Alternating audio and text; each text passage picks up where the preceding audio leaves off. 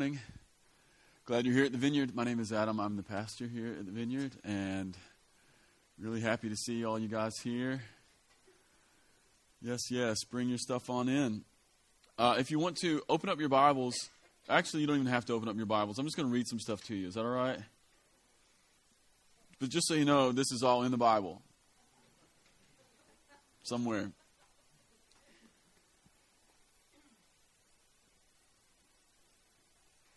I want to begin this morning's message with about 6 different scriptures that are all leading up to one thing, if that's all right. So let's start with Isaiah chapter 9.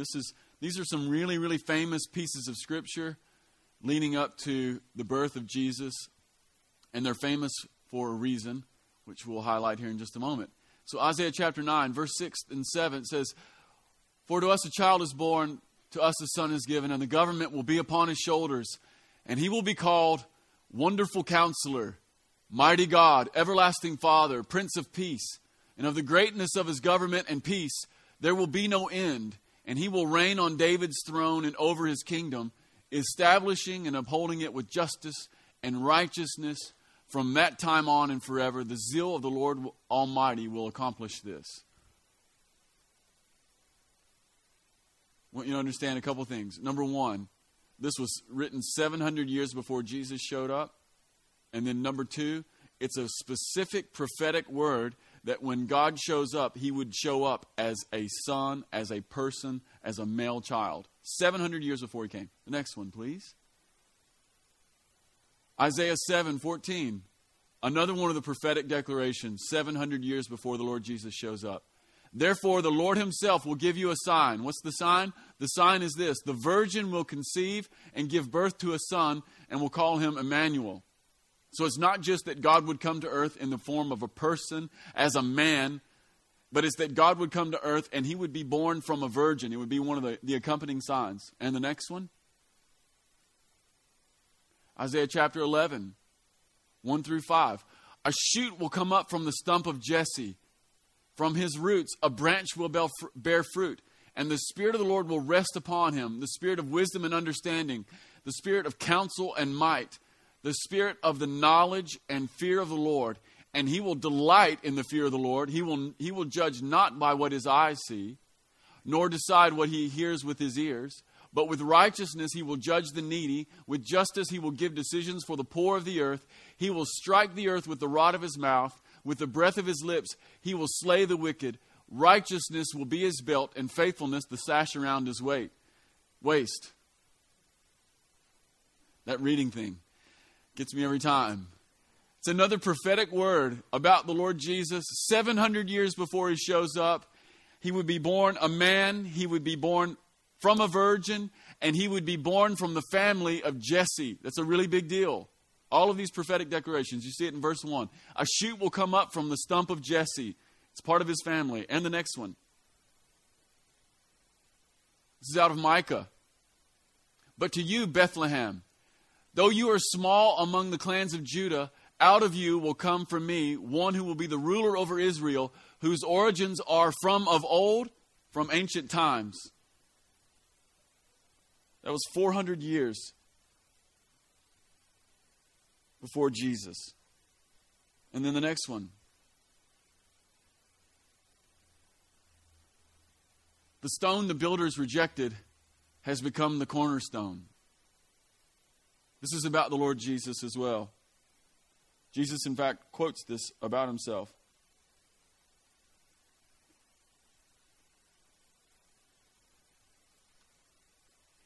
There's another one I want to read to you. I don't know if it's up there. It's Isaiah chapter 29, verse 18. "And in that day the deaf will hear the words of the scroll, and out of gloom and darkness the eyes of the blind will see."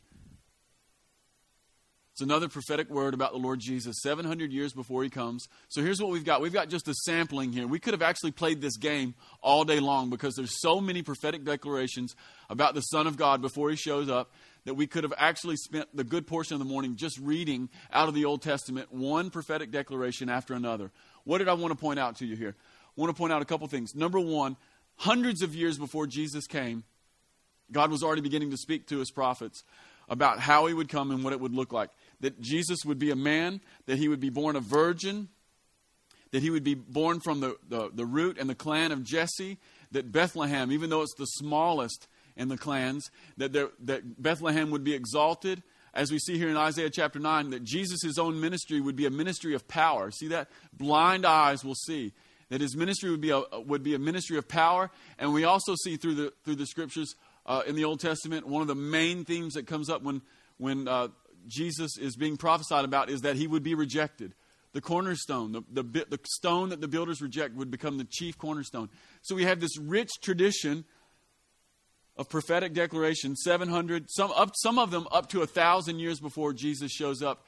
Actually, some of them even longer back than that. If you guys remember that in the garden, when Adam and Eve had eaten the fruit, God speaks to the serpent who tricked Eve, and he says, his heel is going to crush your head, right? It's the first prophetic declaration about the Son of God, that he would be an overcomer, that he would be born of a virgin, that he would be a man, that his ministry would be a ministry of power, that he would be rejected, that he'd be born in Bethlehem. And so there's this rich tradition, 700 years especially, 1,000 years, some of them going back even further. And they're not just like pithy prophetic words, they're not just like little impressions. They're like specific prophetic words about who the Son of God would be, what he would be like, and what his ministry would be like. And then years later, Jesus shows up, and it's exactly the way he says. And this is part of the thing that strikes me about the whole Christmas story, is that we have this really long history of prophetic declaration about the coming Son of God. And when he shows up, it's a baby in a barn.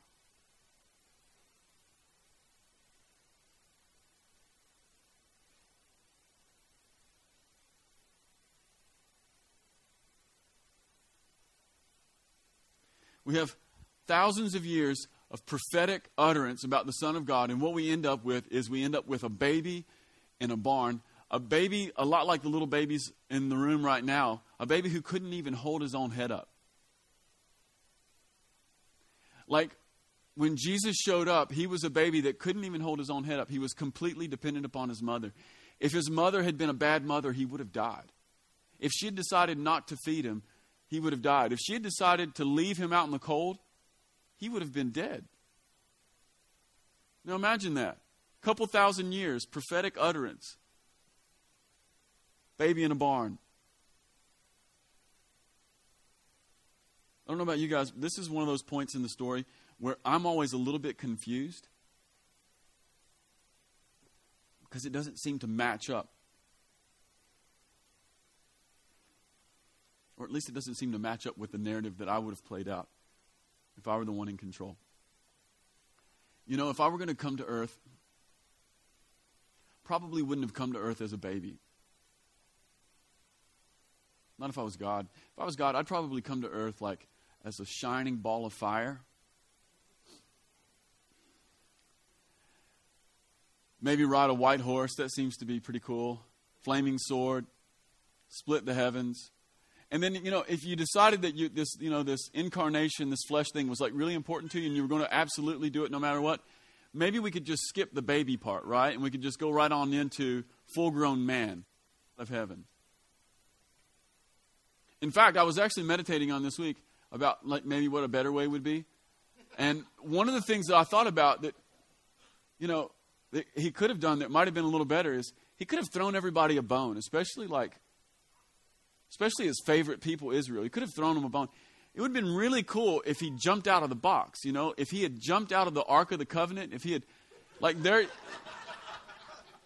it could have been really neat because, the box is like this big, and it could have been one of those really surprising moments when 19 clowns come out of one tiny car. He could have blown the top right off of the Ark of the Covenant. Then he could have maybe melted the temple with his eyes. Like shooting fireballs out of his eyes, melted the temple. And while he's melting the temple, he could have eaten the showbread and some of the roasted lamb that was on the altar.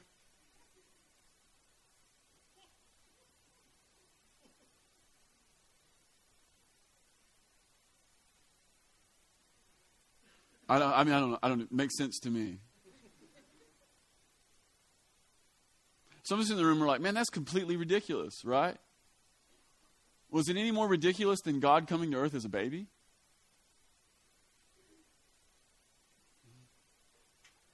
Not in my head, anyway. This is one of the things I've learned about God after a few years, that he always has a purpose in the way that he does things. So if he shows up on the planet as a baby, he must be trying to get something across to us. There must be some reason, because he didn't have to do it that way. Reason holds that he could have done it any way he wanted to, right? I mean, if he wanted to split the sky and show up as a fireball, he could have done that. It's well within his abilities and within his rights. If he wanted to blow the top off the Ark of the Covenant and jump out and melt the temple with fireballs out of his eyes, he could have done that, and it's well within his abilities. But he didn't. He chose to become a person, which is very strange. Stranger still, he chose to become a person born a tiny baby. He chose to be nestled within his mother's womb for 9 months, and he chose to grow, and he chose to be born in a barn. He chose to be nursed at his mother's breast. He chose to trust Mary. He chose to give himself to Joseph. Imagine Joseph. Joseph's the guy I feel the most sorry for in this whole story. Mary gets the angel. Joseph gets a dream. You know, I mean, I feel terrible for Joseph. Everybody, the rest of Joseph's life is like, there's no one more pathetic than Joseph. Everyone knows Mary's been having sex behind his back, and he believes her story. There's no one more gullible than Joseph. That's what everyone thinks about Joseph. They think he's desperate, and they think he's gullible forever. They think he's desperate because the woman who was betrothed to him is obviously having sex behind his back. And he's so desperate that he won't put her away like any other self-respecting man would. And he's gullible because he's believing what she says. You know, if I were God, I just wouldn't have done it that way. But since he did, he's trying to say something maybe to us, even in the way that he came. And I think one of the things he's trying to say to us is this. It's really simple. It's that life is really important. It's really kind of obvious. But one of the things that God's saying to us in the birth of Jesus and the fact that he was gestated in his mother's womb for 9 months is that he's saying that life is really important. It's so important that he's willing to go through life that you and I have lived.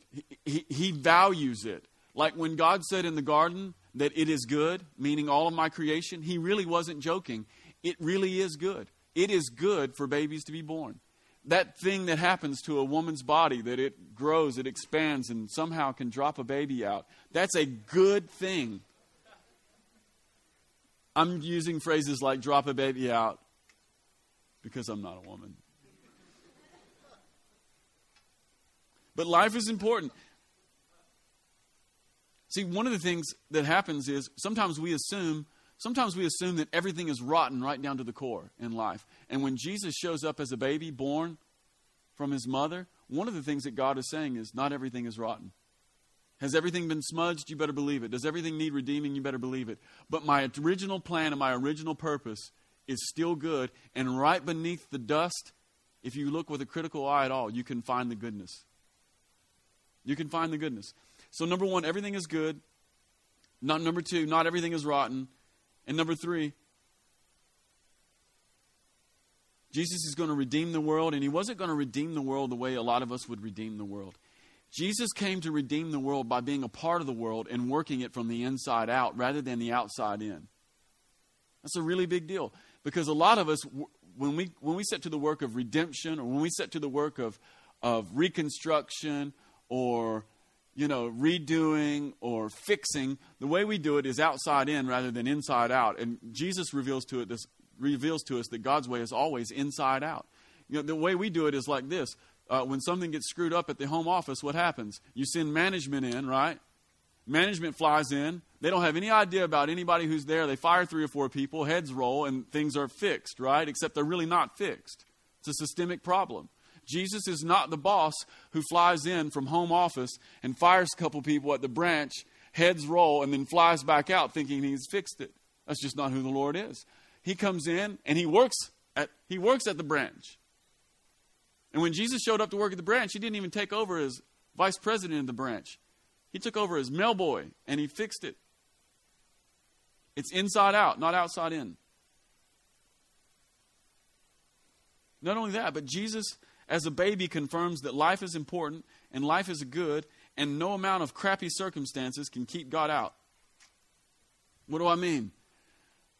Jesus shows up. We talked a little bit about this a couple weeks ago. Jesus shows up, and it's the most unideal of circumstances. Number one, you're God. You live in glory. Then you give up glory, and you take on flesh. But you don't do it as a full-grown man with all your faculties. You do it as a baby. But before you even do it as a baby, you're riding in your mom's belly for 9 months. And then circumstances, which get really crappy really quick for Joseph and Mary, circumstances have them traveling while Mary is 9 months pregnant on the back of a donkey. How many of you guys realize that's not ideal? Imagine your pregnant wife on a donkey traveling, not because you want to, because you have to. Now imagine that you're Joseph and you haven't planned well and there's no place to stay. You didn't call ahead. You didn't book for the trip. And your wife is 9 months pregnant and she's been riding for days on the back of a donkey. Not ideal. Can you imagine the conversation that was happening? When Joseph goes in the inn and has to come back out and face his wife and tell her, I really didn't book the trip. There's no place for us to stay. But don't worry, there's a barn down the road. Don't worry, I know a guy, he's got a barn. And so Jesus shows up riding in his mother's belly for 9 months while she's on the back of a donkey taking a trip that Joseph didn't plan well to not go stay in a Holiday Inn, but to go stay in a barn. Can we all agree this is crappy circumstance? Not ideal. One of the things that Jesus being born as a baby shows us is that no amount of bad circumstances can keep God out. No amount of bad circumstances can keep heaven at bay. This is one of the things that's constantly amazing me about the Jesus story and the Christmas narrative is that somehow humanity and really bad circumstances still manage to be a container for the Son of God. Like sometimes we think, oh man, everything is rotten. There's no way that God could be satisfied. Everything is rotten. There's no way that God would come here. Are you kidding? God came to the worst point in human history and stayed in a barn. Like, he will come into your life. No amount of bad circumstances can keep him out. No amount of bad circumstances are a container that heaven can't come and fill. Heaven can fill all kinds of things. Circumstances cannot resist God. Circumstances cannot resist heaven's intervention. If God can come into a barn, he can come into my life. If he can show up there, he can certainly manage here and now. By the way, that's really good news.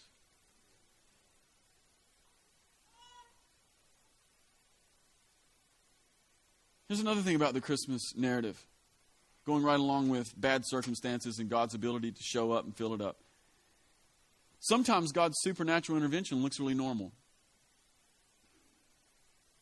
Sometimes God's supernatural intervention looks really normal. What do I mean? Well, before Mary got drawn into this whole process, and by the way, she was probably somewhere between 13 and 15 when all this went down. Now, just imagine how stupid you were when you were 13. Okay? Yeah, so Mary's 13, 14, 15-year-old girl. Angel shows up. And it's not just any angel, it's Gabriel. And the Bible doesn't say, but I like to imagine that Gabriel is really big, okay? Perhaps he's small. I don't know. He might only be this big. But that just never really worked in my mind's eye. I figure if Gabriel shows up in your room, pretty much all you're seeing are the feet. Okay? So, 14-year-old girl, she's at home. And back then, like, they weren't homes like we have. Like, even the poorest person in the room right now has a home that's more sophisticated than anyone in that day had. Basically, they were like one bedroom. They were huts, and everyone just slept together, you know? And so Mary's at home, and we don't know when the angel came, but probably came in a private moment. So maybe everyone's out working or something, and Mary's home alone, was supposed to be baking bread. And a 35-foot tall angel shows up to a 14-year-old girl and says, "Good news to you. Don't be afraid. You're going to get pregnant."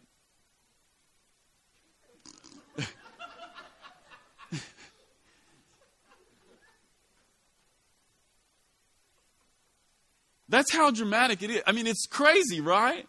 You're 14. Don't worry. You're going to get pregnant without having sex. And you're going to carry the Son of God. Like, you're not going to carry a prophet. You're not going to carry a holy guy. You're going to carry the Son of God, like the King of the universe. Like the Scripture says that by him all things were created and that he presently holds all things together. So if Jesus doesn't fulfill his job as Son of God, we all evaporate even now. That guy's going to come and live inside of you. And I'm not talking in metaphoric, physical, spiritual way. I'm talking about actually in your body. He's going to come and live in your uterus for 9 months. Now, how many of us recognize in the room that's a supernatural moment? She gets an angelic visitation. It says that the Spirit of God overshadowed her. I have no idea what that's about, other than that's where she got pregnant. That seems supernatural, right? All right. And then some people are having prophetic dreams. We talked about poor Joseph. Mary has an angelic visitation. Then Joseph has probably the same angel come visit him, but in a dream. So he goes to sleep. How many of you realize that when an angel comes and visits you in your sleep and tells you what to do, that's supernatural? Some of us in the room have experienced that sort of a thing. So Mary's angelic visitation, supernatural. Joseph's prophetic dream, clearly supernatural. And then there's really, really strange things happening. Like stars are guiding foreign magician astrologers across the sky. How many of you realize that is supernatural? That's one of my favorite parts of the story, is that pagan astrologer magicians are more in tune with the Spirit and come to see Jesus than the scribes and the Pharisees. And one of the things we pick up from the Scripture is that the scribes and Pharisees actually knew where Jesus was going to be born. Herod asked him, where's the boy going to be born? And they say, Bethlehem. And none of them went to see him. Pagan, foreign, occultists, essentially.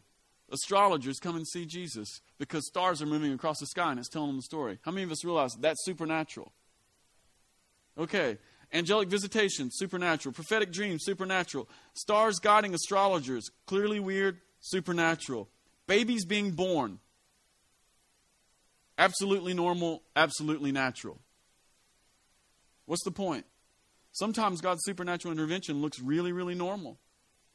And one of the things that we need to see, especially as a church, especially living today, is that there is less of a difference and there's less of a separation between supernatural life and the natural life than we actually think there is.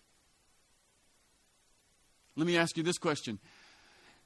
Angelic visitation was supernatural. Prophetic dream was supernatural. Stars across the sky, supernatural. When Mary was screaming and crying and bleeding and pushing a baby out, was it supernatural or was it natural? That sounded like a convoluted mess. Was it supernatural or was it natural? How can you divide it? You can't. What's the point? There really isn't a separation between the supernatural life and the natural life. There really isn't. See, sometimes God's biggest move looks pretty normal. Sometimes God's biggest plan, sometimes God's biggest move around us looks like something really regular. No, that's really good news, and it's really scary news. Why is it good news? Well, it's good news because God is probably at work all around us all the time. It's really scary because God is always at work all around us all the time, and oftentimes we don't make ourselves aware of it. How do you divide it? Sometimes you can miss God at work right in front of you. There's a really crazy passage in John chapter 12. I want to read it to you. John chapter 12, verse 23. Jesus is talking about his own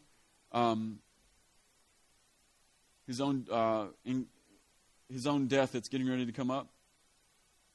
I don't know if we can put that on the big screen. John 12, 23. Yes.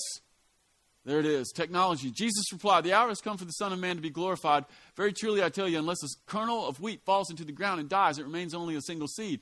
But if it dies, it produces many seeds. And anyone who loves their life will lose it, while anyone who hates their life in this world will keep it for eternal life. Whoever serves me must follow me, and where I am, my servant will also be. My Father will honor the one who serves me. Now my soul is troubled, and what shall I say? Father, save me from this hour. No, it was for this very reason that I came to this hour. Father, glorify your name. And then a voice came from heaven. I have glorified it, and I will glorify it again. I love this part. The crowd that was there and heard it said that it had thundered. Others said that an angel had spoken to them.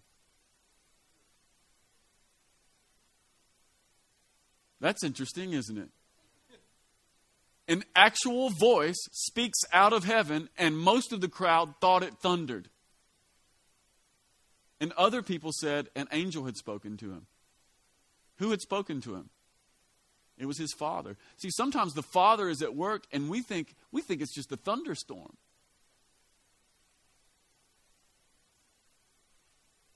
Sometimes the Father is at work, and we think it's just a baby being born.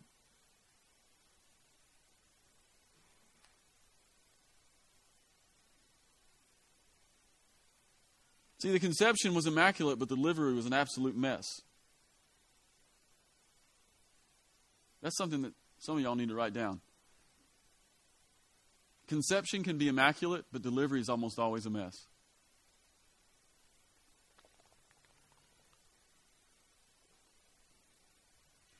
And one of the things that the birth of Jesus reveals is that God is really into process. And this is where I really wanted to get today. So if you've been ignoring me for the past 20 minutes, I need you to wake up and please pay attention to me. This might change your life. You might go home a brand new person. You might get set free. Yeah, some of y'all are like, man, I don't know if I want to get set free. You might want to go back to sleep. Yeah, the birth of Jesus reveals that God's really in the process. Here's what the process looks like. God had a plan, man sinned and ruined God's plan, and then from that moment, God was hard at work implementing another plan. So the process looks like this. Plan, sin, law, prophets, silence, rescue. That was a process that took several thousand years. Mary carried Jesus for 9 months, and she processed and progressed like any other woman who's ever carried a child.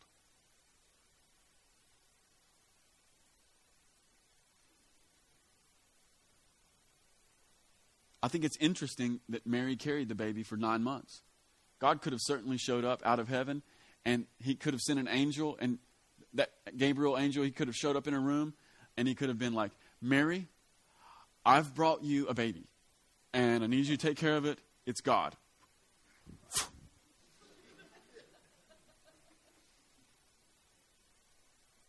Right? He could have done that, right? And well within his realm of authority, well within his capabilities. He could have done that, but he didn't. He chose to plant a little fertilized egg in her uterus, and he allowed her to carry it for 9 months, and then for her to travail and deliver it.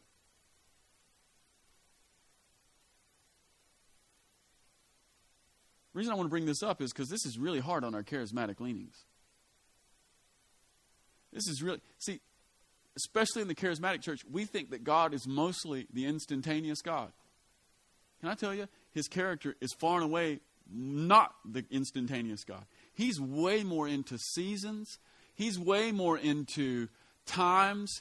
He's way more into process than he is into the instantaneous moment. And I want to tell you guys something. I am all about the instantaneous moment. And don't hear what I'm not saying. I'm not saying that he doesn't do the instantaneous moment, because I've seen it too many times with my own very eyes. But what I do want to say is this.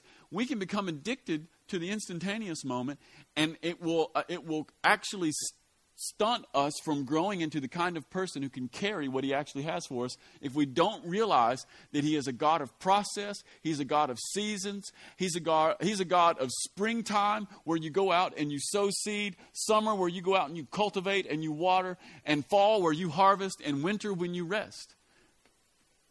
That's who he is. He is the God of seasons. He is seed time, cultivation, harvest, and rest. He made this stuff up.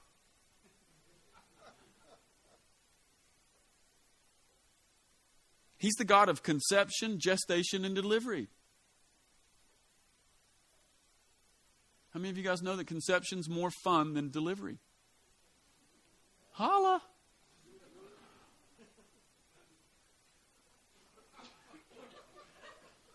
Some of y'all are just getting that.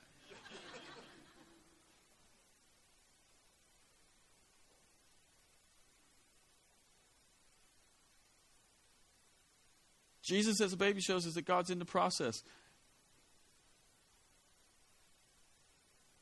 One of the things I want to point out this morning is that thoughts conceive. We've been talking a little bit about this off and on for the past year. But we conceive in our imagination. Like, we don't just conceive in our bodies, but we also conceive in our imagination.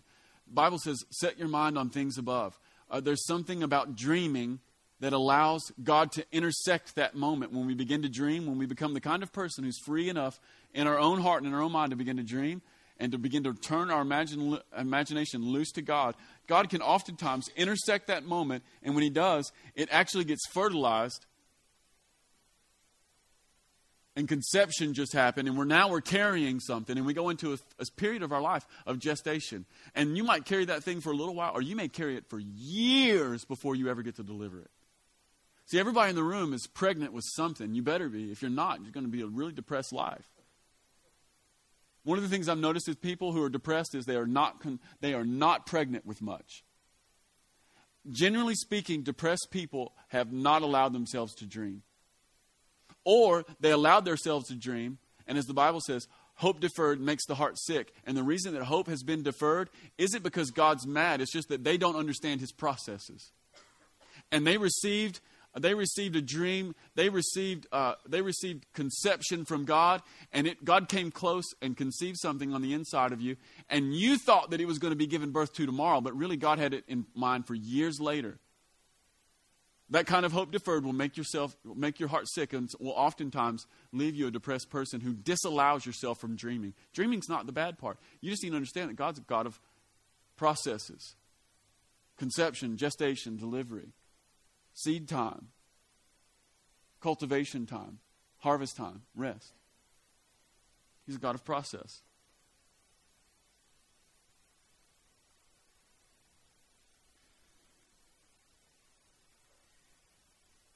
Yeah, but thoughts conceive. And then we carry, and then we deliver. And just like ladies who have become pregnant, carried, and then delivered, oftentimes, like we already said, conception is more fun than delivery. You will conceive, and conception is the most joyous moment. And then as you begin to deliver, as that thing begins to gestate inside of you, and the longer you carry it, oftentimes the more miserable you become. And here's one of the things about giving birth to something in God. When it comes time to deliver, it's always hard work. It is always hard work. It's backbreaking hard work. There's a component of giving birth to your dream. There's a component of walking out your plan in God that it's going to be painful. And we hate that. Because most of us in the room, if you're like me, we all want it right now in Jesus' name.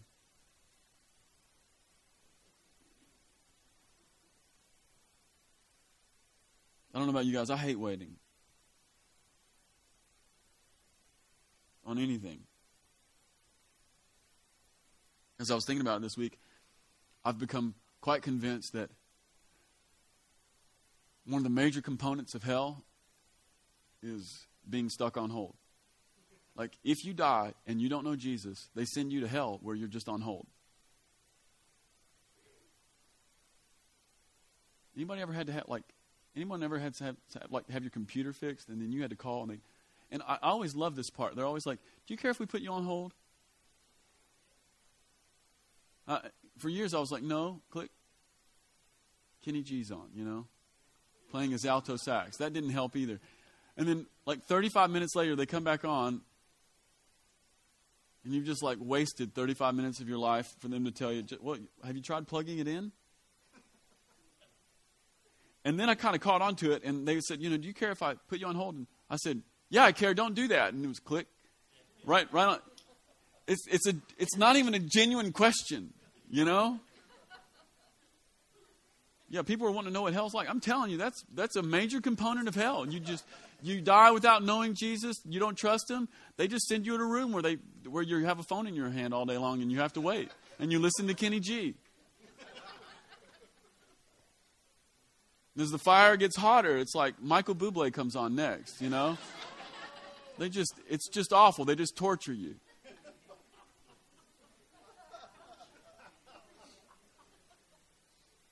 Well, but we hate waiting. And so many of the miseries in our life are really connected to waiting, you know? And anybody who's ever been to the doctor's office knows about this. You wait in the waiting room, and then as Jerry Seinfeld says, they take you back to the smaller waiting room.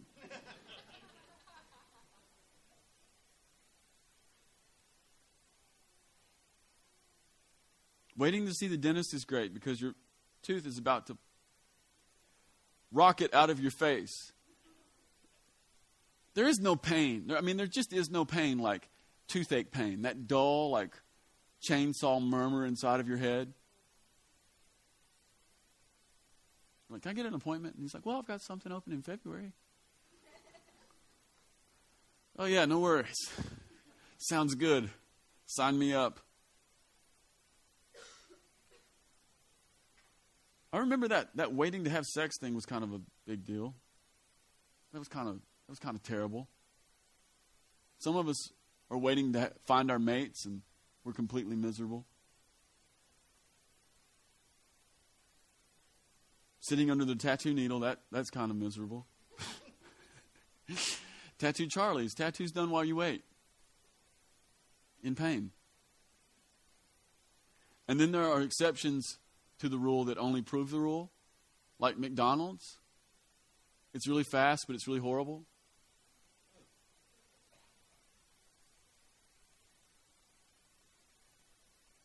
Here's what I found. Waiting's only a problem if you have a limited amount of time. Waiting's only a problem if you think you have a limited amount of time. But if you're an eternal person with eternal purposes, born to an eternal Father, then waiting really doesn't matter. What's a few years if you're going to live forever? That's a little more profound than some of you are giving me credit for. Come on, give me a little credit. Come on. Come on.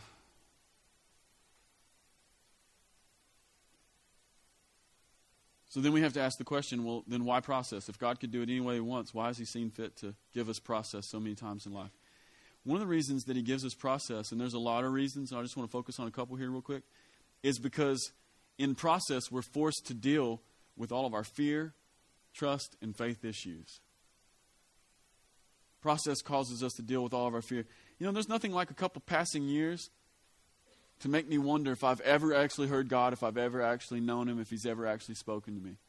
Anybody here ever heard God and then he went kind of quiet on a topic for a few days and then you began to wonder, did I really hear God or was it just the thunder? On that day that I begin to think it might have been thunder, I have to recollect my own soul and say, no, who is it I trust? Did I really hear God? What's going on here?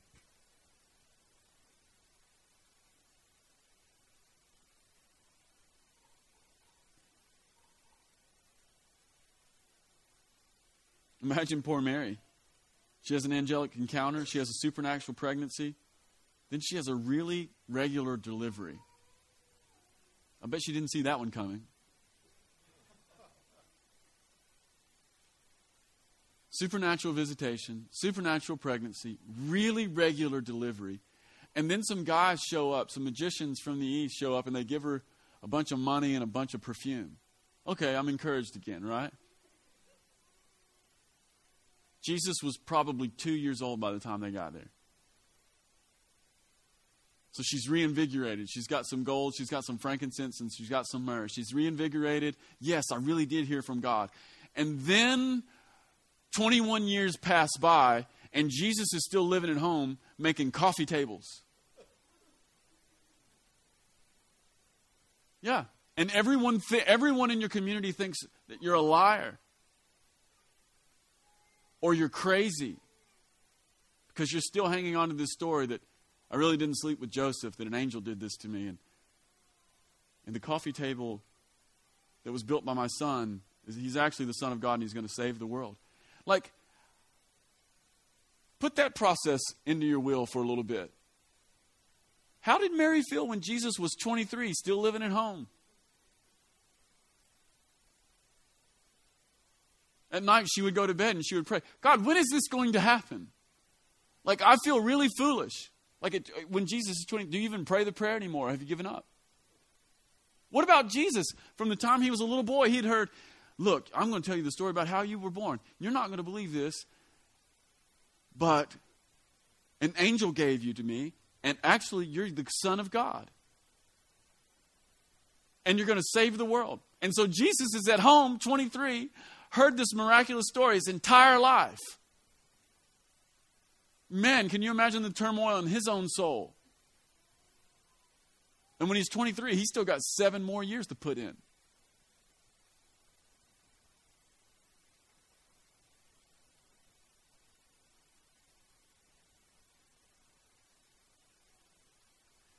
Yeah, God uses process because it's a way of refining our fear into faith. It's a way of developing trust. It has a way of showing where we really have built our lives. There's a really encouraging point in all of this. And it's about the power of a promise. So if Mary has an angelic visitation and becomes supernaturally pregnant and gives birth in a really natural way. But one of the things we see from the scripture is, from what we can tell, she never gave up hope. One of the little recurring themes that the scripture keeps saying about Mary is she just pondered this in her heart over and over. So she hid it in her heart. She turned it over. She let it ruminate. She let it ferment.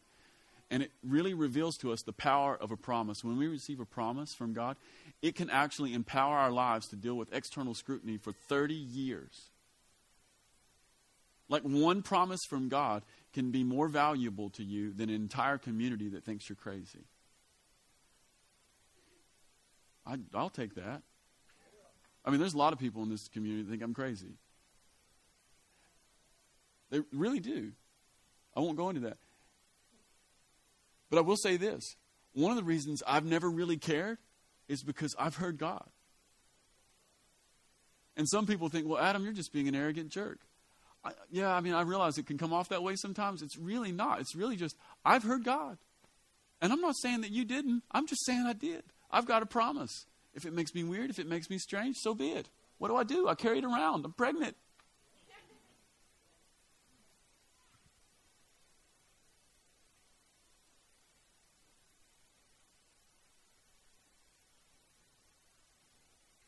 And so process tests our faith. James says that having your faith tested gives you perseverance, and perseverance makes you mature. So there's something about the process that grows you up. There's something about endurance and holding on to a promise that allows trust to grow a person into a mature person. And really the overarching question here is this: is God at work? That's the question we always have to deal with when we get a promise from God and there's a season between receiving the promise, becoming pregnant, gestating that thing out to delivery. The question that becomes in our life is this: is God at work? So the question is, at 23, and Jesus still living at home making coffee tables, is God at work? The answer is yes, He is at work. He is at work. This is incredibly practical for everybody in the room, because this is the process for everyone here at a certain degree and at a certain level. Let's make it really practical for a moment. How about when you open up your Bible on Tuesday morning and you read 5 paragraphs and it feels like nothing? The question is God at work? And the answer is yes.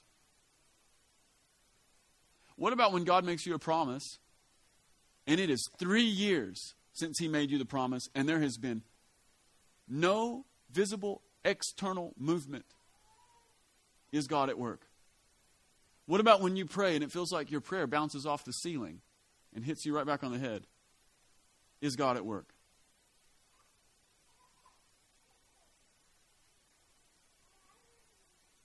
The answer is yes. In case you were doubting.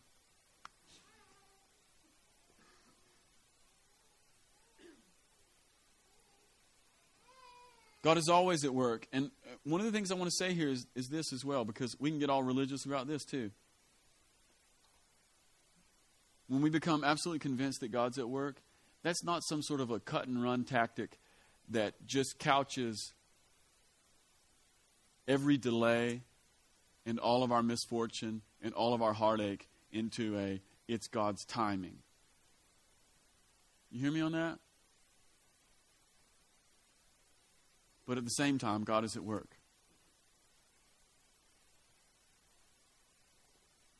So process allows us to be tested. Process allows us to be refined from fear.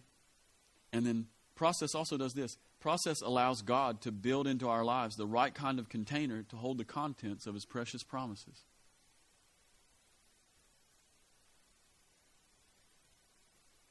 See, when God makes you a promise, you actually need the process so that you can become the kind of person who can contain the promise.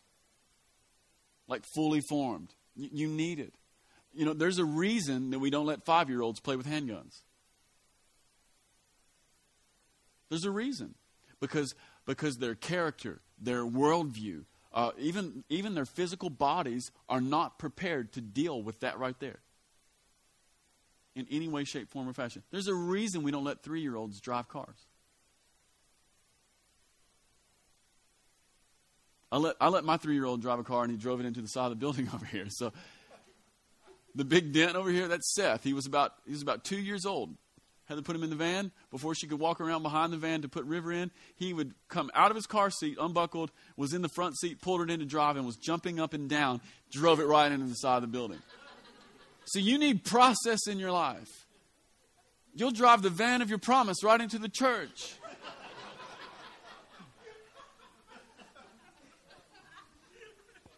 That was pretty anointed.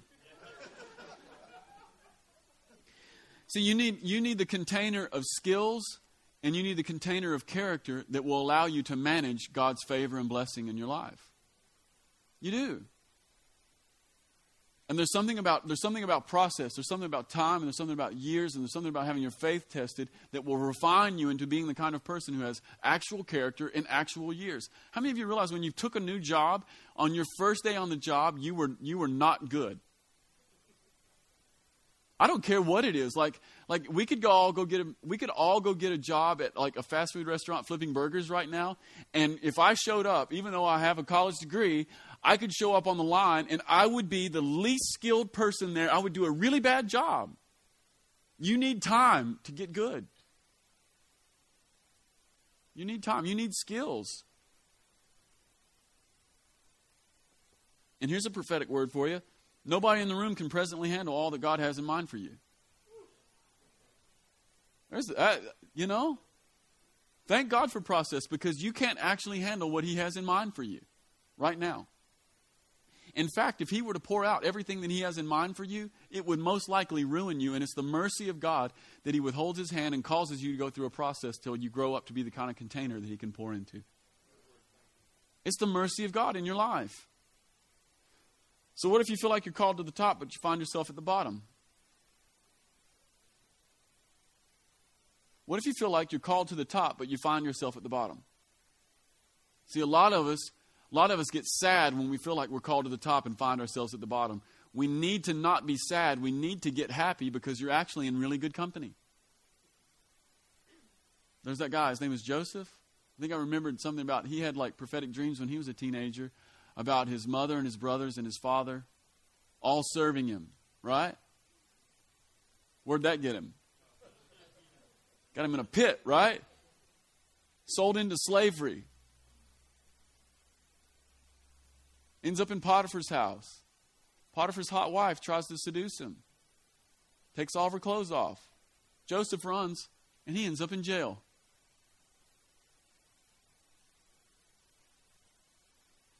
But one of the things about Joseph, there's two things. Joseph was a man of character. He never touched Potiphar's wife. He never stole one thing. And he was also a man of great skill. Every place that he was placed in his journey, he rose to the top. And so when he was in jail, he was the best prisoner there was. He was. I mean, this is real. Like some of y'all are like, how am I going to make it in life? I'm telling you how to make it right now. You're in jail. Okay. You're in prison. Okay. Be the best prisoner. Like work hard. Like serve the people around you. I think it's very interesting that Joseph is the guy that gets other people out of jail before he gets to go out of jail. Like some of you are like, God, when are you gonna give me some relief? God, when are you going to turn me loose to walk in my calling? And God's like, well, I'll turn you loose to walk in your calling, and I'll turn you loose to give you some relief when you start turning other people loose to walk in their callings rather than just hoarding everything on your own self. I mean, come on. Joseph, if you're at the bottom and you're supposed to be at the top, you're actually in good company. Joseph was at the bottom. There's this other guy. His name was Gideon. You guys remember Gideon? Gideon was absolutely afraid of everything, and he had harvested all of his grain, and he had harvested it, and afterwards he goes down into a wine press, which was a pit. There's this theme in the Bible about pits. It's a really great word study. You should do it sometime. And he finds himself in, that was a joke, and he was in a pit, and he was threshing wheat in a pit because he didn't want to be seen, because all the enemies of Israel would come in, and they wouldn't come in until the harvest happened, and they would come in and steal his wheat. So he's completely afraid, I'm going to lose all my wheat. And he's down here, and he's this little guy. And then the angel of the Lord shows up and says, Gideon, mighty man of valor. Gideon's like, who are you talking to? The angel of the Lord says, I'm talking to you. I'm talking to you. Yeah, he started off at the bottom, and then he took 300 guys and killed 150,000 people without ever having to pull a sword out. And the plan was, we'll break our lamps and we'll blow some horns. That's the plan. From the bottom to the top. If you're on the bottom and you know you're supposed to be at the top, you're in good company. The Lord Jesus, on the bottom, forever at the top. There's good news and there's bad news for everybody in the room. That's the way the kingdom of heaven always comes, by the way. Everybody thinks, well, it's all just good news. Not really. I've lived this long enough to know there's some bad news in there as well. And some of you are like, well, I don't know about that now. Well, here's what I mean. I just mean that even the good news is going to cost you something. You know, if it costs the Lord Jesus something, it'll cost you something. Jesus says the servant is not above his master. If they hated me, they'll probably hate you. If I started out at the bottom, you'll probably have to start out at the bottom. So if you're at the bottom, then just rejoice. You're already there. If you're at the top and you never went to the bottom, look out. That's not me being hardcore. It's just the story, man. I tell you what, you're going to follow Jesus around? Jesus might come to you and say, well, you've done everything really good. I just need you to sell everything you have and become poor and go give it to all the poor people who don't know what to do with money and who'll waste it. Whoa. You don't understand, Jesus. I've worked really hard for this money. Well, I know. I want you to go give it to the poor people who don't know how to handle money and they'll spend it. I was going to say something, but I won't. Filter. God's really into process.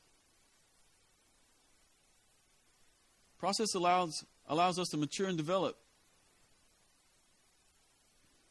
Little note about maturation and development. That's right, I said maturation. Children need rewarded sooner.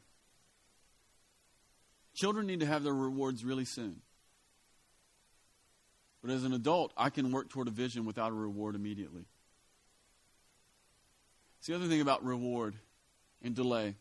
The larger the reward, the more it will be delayed. Every time. The larger the thing that's on the line, the more it will be delayed. The bigger vision you have for your life, the longer it will be delayed. And by the way, that's the mercy of God in action in your life.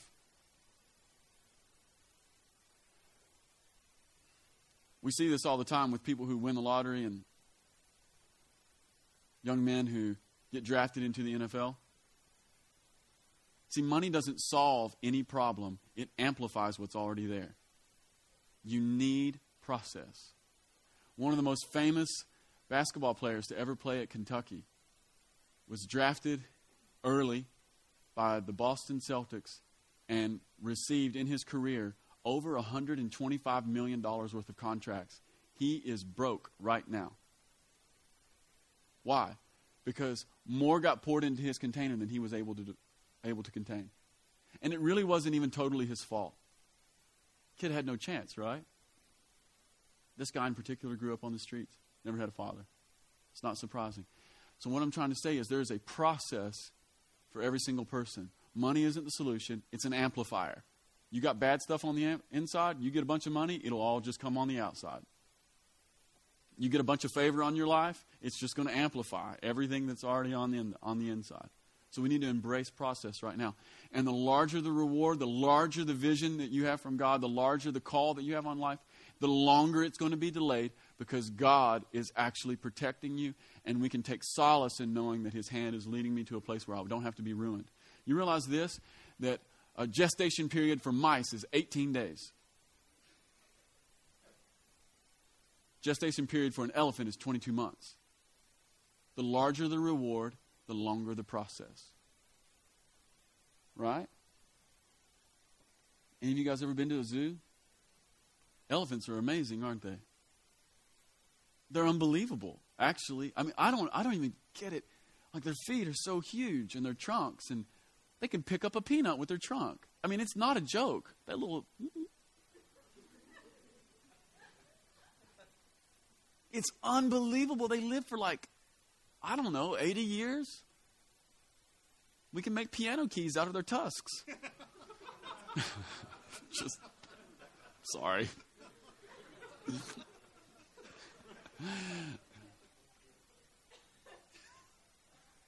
I'm just joking.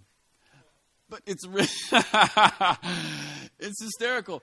But then, like mice, 18 days, not much reward there.